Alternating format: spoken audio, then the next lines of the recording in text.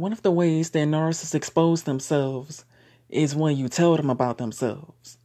Anytime when you call them out or anything, or when you tell them what they're doing wrong, narcissists will get an attitude with you and will resort to narcissistic rage, all because you telling them about what they're doing wrong or calling them out is a blow to their ego. And that's what you call a narcissistic injury right there. And what usually occurs after narcissistic injury is narcissistic rage. And narcissistic rage can range from extremely mild to where they give you the silent treatment, to where they keep you on your toes, guessing and stuff like that.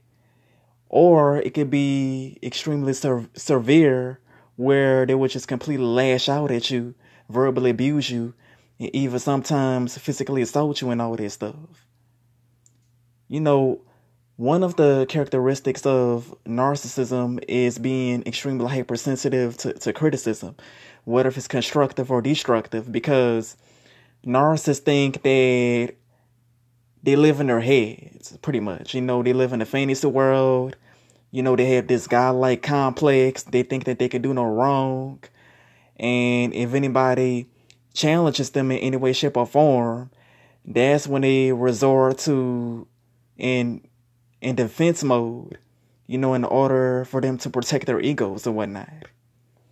So, and in another way that narcissists have a way of exposing themselves, is when a person showcases some kind of talent, or when they say that they're going to do something, like if they have a big dream or a goal that they're trying to accomplish, the narcissist may say stuff like, well, I don't think you should do this, that, and the third, because that may not be right for you.